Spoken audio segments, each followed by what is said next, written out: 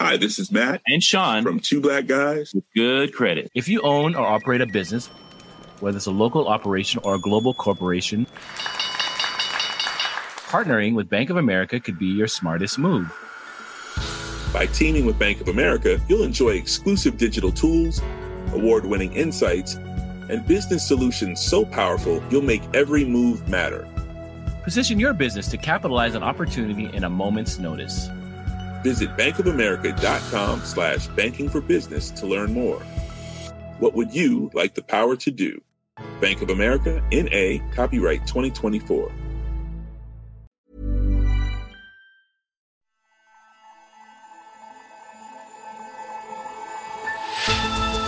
Hello and welcome to Babbage from Economist Radio, our weekly podcast on technology and science. I'm Kenneth Cukier, a senior editor at The Economist, and coming up on today's show, if you can have microwave ovens, why not microwave boilers? When it comes to green heating, things are a bit more wide open, and the market is, at the moment at least, anyone's to play for. And how do bees do it? Bees seem to have developed this social immune system whereby they kind of vaccinate their young to fend off bacterial infections.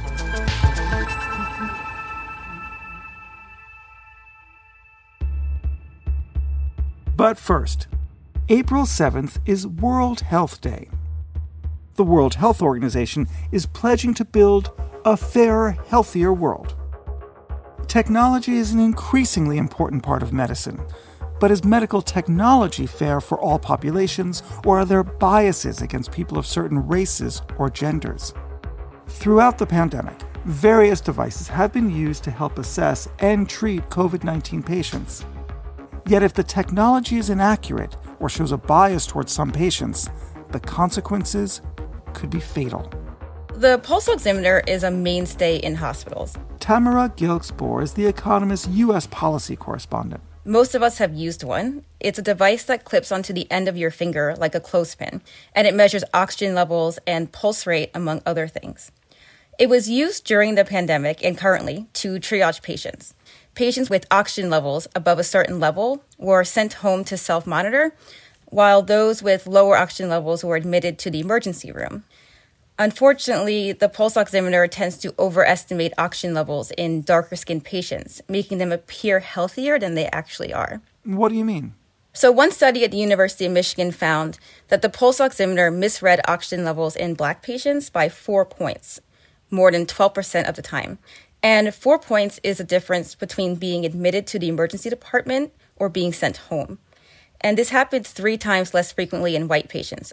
Let's dive into the science.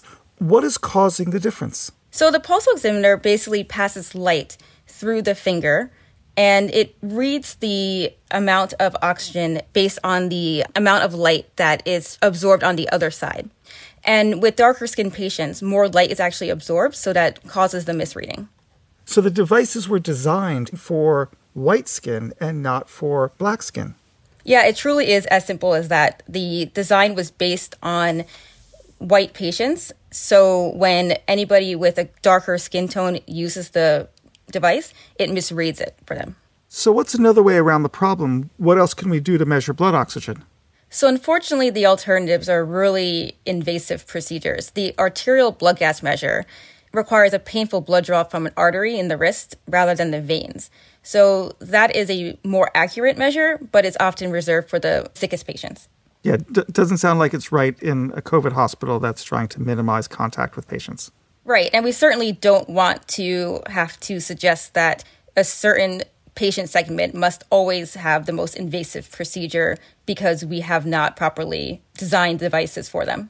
How did this situation come to pass, and what can we do about it? Studies have known about this discrepancy for a long time, since 1999. And many practitioners that I interviewed had said that they were not even aware of this discrepancy. Fortunately, in the last year or so, it has gotten a lot of attention. The FDA has released notification about the bias and is asking practitioners to use the readings as a trend rather than a pinpoint measure to account for the fact that these misreadings can occur. But an implication is that minority patients were turned away who deserve better health care based on the standards that the care that should have been given. So what are we going to do about it right now in the midst of the COVID crisis? That's a great question. So right now, the FDA is issuing that guidance that says that we should not be using these numbers as absolute measures, but rather look at trends over time. So to pay attention, especially in dark-skinned patients, to a downward trend in oxygen levels rather than focusing on the actual number. But unfortunately, this is definitely an issue at a time when we really need these devices to work. Now, this sort of technical discrimination based on the design of the devices isn't only in the oximeter. It appears elsewhere throughout medical science. Where else are you seeing this crop up? So unfortunately, we're seeing racial bias and also gender bias in other parts of medtech. One example is a medical algorithm that the company claims is used on over 200 million Americans per year to allocate expensive and scarce medical resources to patients, and the healthier white patients were prioritized over sicker Black patients. This was happening because they were using the amount of prior medical expenses as a proxy for how sick a patient was. Unfortunately, Black patients in America tend to spend less on medical care for a variety of reasons. Some of this is access to medical care. Sometimes it's because of poor experiences or mistreatment in the medical system. So they end up actually going to the doctor less frequently. So overall, this proxy was actually prioritizing white patients who tend to go to the doctor more often. But in this case, the firm that created the algorithm quickly took the point. They collaborated with the researchers involved in the operation, and the result isn't reduction in bias. But the bias has not been abolished completely. Often it's really difficult to abolish bias from algorithms. Sometimes these algorithms are trained on data that has societal bias in it already.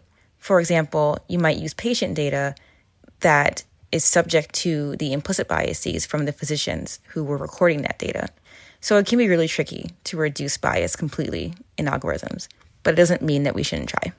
And the bigger point is that we need to rethink many of our devices and many of our protocols to take into account not just the research subjects from the 1970s who are all white males, but women and minorities as well, who should require different readings to set in place different protocols. Exactly. Many researchers are calling for more diversity within research to make sure that this is not happening. A study in 2015 found that women were 30% or less of the study in 15% of NIH studies. Black participants were 10% or less of the study population in 22% of studies, and it was 21% for Hispanic participants. So overall, we're finding that we are not seeing that studies have enough participants of color or enough participants that are women to represent their status in the population, but to make sure that there's enough that we can actually do subgroup analyses to account for these differences. But maybe the data from a hospital in Milwaukee and what the patient care in Milwaukee looks like is different than in Boston, so you just can't use an algorithm generated in Boston for the people in Milwaukee. The answer isn't simple, but basically, if you had to give a simple answer, it's to focus on representation. Make sure that when you are looking at a population and a study, it truly can be generalized to the population in which you plan to use it. Just like with the Moderna vaccine, they made sure to focus on people above 65. It's similar. You need to think about not just representing everybody for everything possible, but like who is reasonably going to need this and need access to it. And most of the time, women especially, but also people of color are going to need it. So if we are using these devices around the world, researchers need to make sure that they can actually generalize these results to the world. Tamara, thank you very much. Thank you. In this week's issue of The Economist, you can read our full analysis on design bias and how to overcome it. The science section also examines whether a relationship exists between AstraZeneca's vaccine and rare blood clots, as well as a second possible break in the laws of physics. For your best introductory subscription rate, just go to economist.com/podcast offer. That's economist.com/podcast offer. And don't forget to tell them Ken sent you. Coming up, microwave boilers and an added buzz around vaccinations.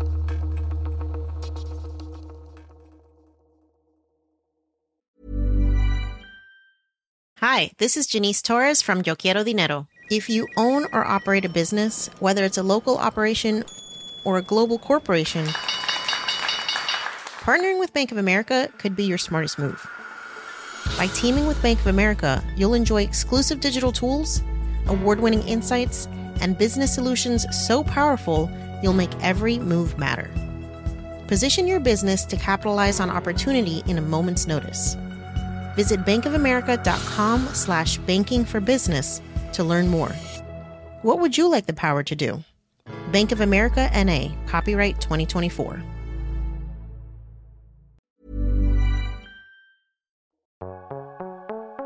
Next, decarbonizing an economy is a big job, but we all know what to do. Replace that gas-guzzling car with an electric one. Swap coal and gas-fired power stations for green ones like wind, solar, or nuclear. Less attention is paid to heating. But in cold countries such as Britain, where it is currently snowing in some parts, warming houses, offices, and buildings consumes more fossil fuel than either electricity generation or transport. So what is the future of central heating? Most homes are heated by either natural gas or fuel oil, which is burned in a central boiler, where it heats water that then goes to radiators elsewhere in the building. Tim Cross is The Economist technology editor. It's not just Britain. That system's common in lots of cold countries throughout Europe. But from 2025, with those green ambitions in mind, the government is planning to ban gas-fired boilers in newly built homes in Britain. And their ambition is by the mid-2030s that anyone who owns an existing gas boiler won't be able to replace it with another one either. And so that leaves homeowners with a bit of a dilemma, because when it comes to green heating, things are a bit more wide open, and the market is, at the moment at least, anyone's to play for. So what are the green heating contenders? There are a couple of technologies in contention, as it were, and I think they each have a mix of advantages and drawbacks. So one that you hear a lot about is hydrogen, which is useful because when you burn hydrogen, it doesn't produce any greenhouse gases. You just get water. And you can tweak existing boiler designs fairly easily to burn the stuff. So in Britain, you can already buy so-called hydrogen-ready boilers that will burn hydrogen if they're supplied with it. So they work as a sort of drop-in replacement. So the size of ordinary boilers. They can produce hot water to dry your existing radiators. You don't need to replace them or anything like that. And of course, we already have a national gas grid, so we could use that to deliver hydrogen to people's homes. The downside, of course, is how you produce the stuff. So elemental hydrogen doesn't really exist in any great quantity on Earth. So you have to either extract it from natural gas, which brings you back to what you do with the greenhouse gas byproducts, or you can split it from water using electricity, which doesn't produce greenhouse gases as long as the electricity itself is clean. But it is expensive because you need large amounts of electricity to do it. And it does sort of raise the question of, if you're going to be generating all this electricity anyway, just to create hydrogen, why not just use it directly to do whatever you wanted the hydrogen to do? What about other potential green technologies? The other technology is heat pumps, which are basically like fridges that run backwards. So they concentrate heat from the outside air or sometimes from the ground and basically pump it into a house. Because they're moving existing heat around rather than generating it from scratch, they can be very, very efficient. So some of the manufacturers will advertise, 300% efficiency or something like that. And because electricity is so expensive compared to fossil fuels, that's potentially really, really big advantage. The downside of heat pumps is that they're big. They take quite a lot of space to install, and Britain has a lot of quite small, houses, flats and bedsits and so on. So it's not totally clear that they'll always work. And they produce warm water rather than hot water, which often means you're going to need to replace the radiators. You'll need much bigger radiators or underfloor heating. So they're efficient, but they're not really a drop-in replacement for what people already have. The other downside is that because they rely on heat that's already there, their efficiency tends to drop on cold days when you sort of need them the most. But there are some engineers at a small British company called Heatwave who think they have another option, which is to use microwaves instead. Okay, so this is interesting. Microwaves are better known for things that are in homes and offices for people to heat ready meals. So how would the technology work to create heat in a home? It's essentially the same idea. So the reason microwaves work is that lots of molecules, including water, are electrically dipolar, which just means they have a positive charge at one end of the molecule, a negative charge at the other. And so if you expose them to an electromagnetic field and you tune the wavelength and so on, you can get them to line up with the field. And if the field is changing, if it's oscillating, then the molecules will do the same. They'll sort of flip backwards and forwards and essentially sort of bump into each other, jostle each other, bump around. That creates heat, which is why, you can heat your delicious ready meals in your microwave oven. Okay, so that's the science. So how do you turn a microwave oven into a boiler?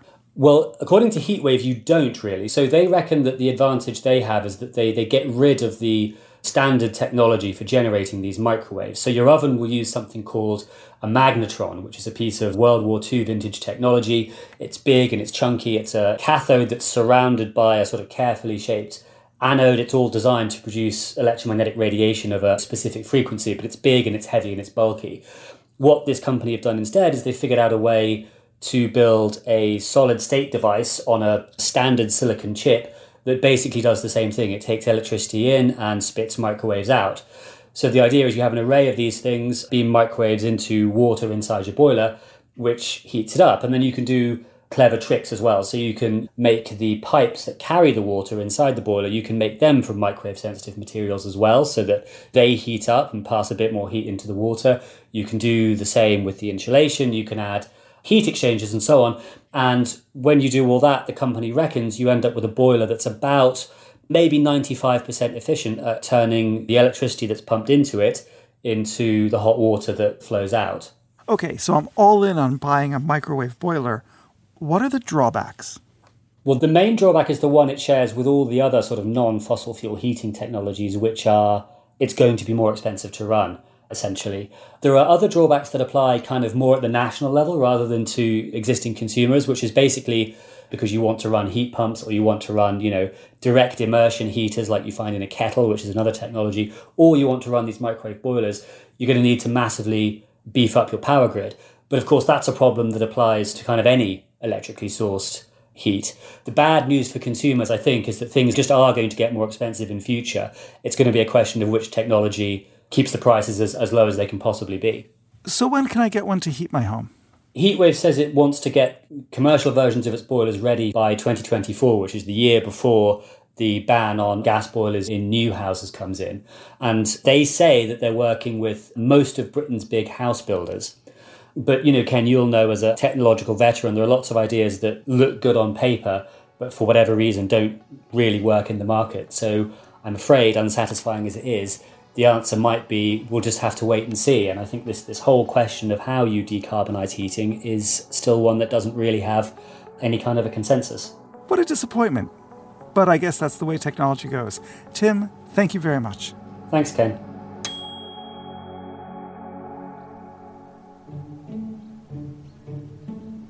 Finally, it is a wonder of modern science that there are several COVID-19 vaccines being rolled out around the world within a year of the first outbreak. It may still come as a surprise, however, that human beings are not alone in having invented vaccines. New research confirms that honeybees got there first. Bees are taking bits of pathogen fragments and passing them along to their young to encourage their young to develop a robust immune response to these pathogens before they ever actually encounter them. Matt Kaplan is a science correspondent for The Economist. Queen bees are able to integrate little bits of disease into the eggs that they lay. As their eggs develop inside the comb, the bodies of the youngsters are beginning to interact with these little bits of disease, and they develop a robust immune system against whatever the queen has put in there.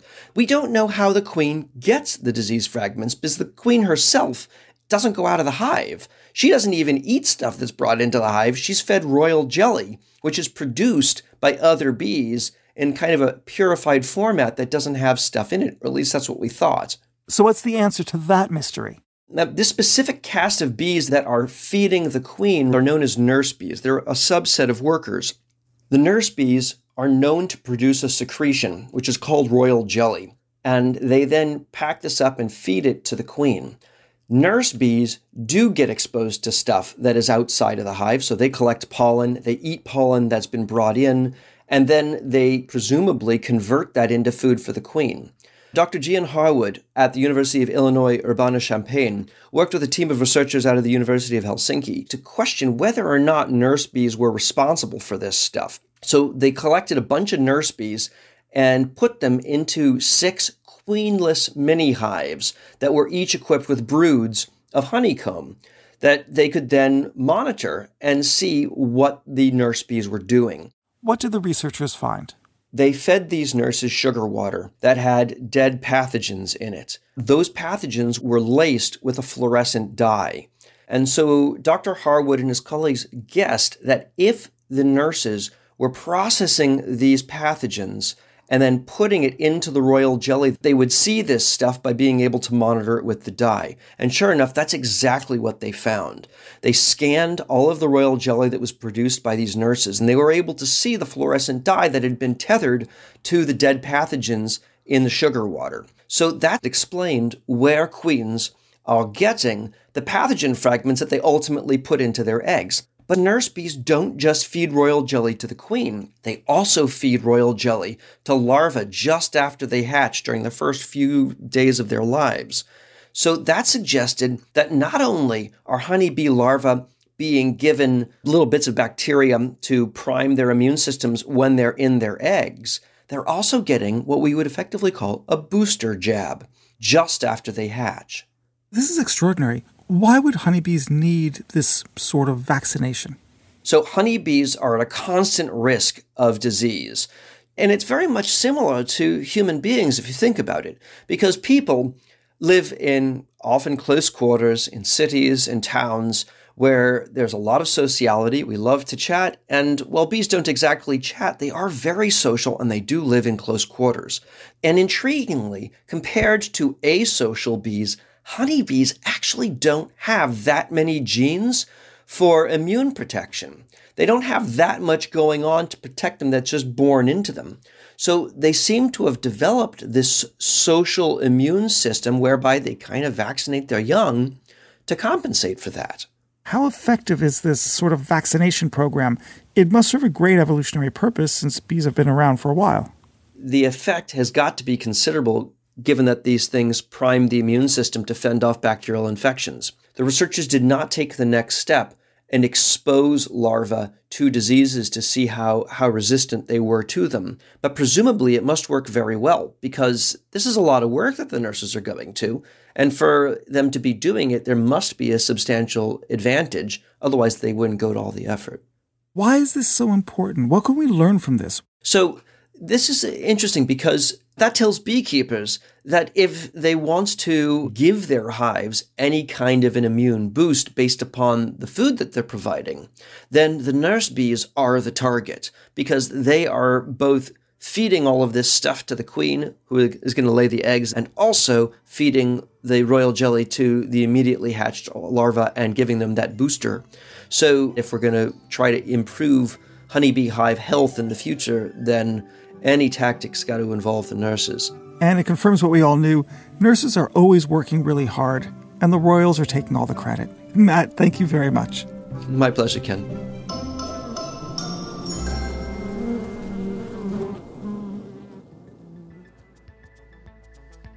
And thank you for listening to Babbage. While you're with us, please give us a rating on Apple Podcasts or wherever you listen.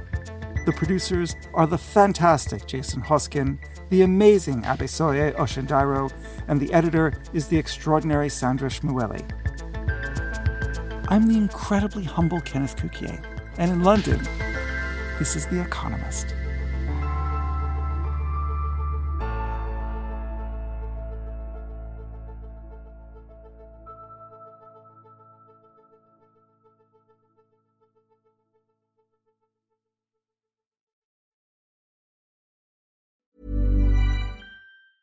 Hi, this is Matt and Sean from Two Black Guys with Good Credit. From a local business to a global corporation. Partnering with Bank of America gives your operation access to exclusive digital tools, award-winning insights, and business solutions so powerful you'll make every move matter. Visit bankofamerica.com/banking for business to learn more. What would you like the power to do? Bank of America, N.A., copyright 2024.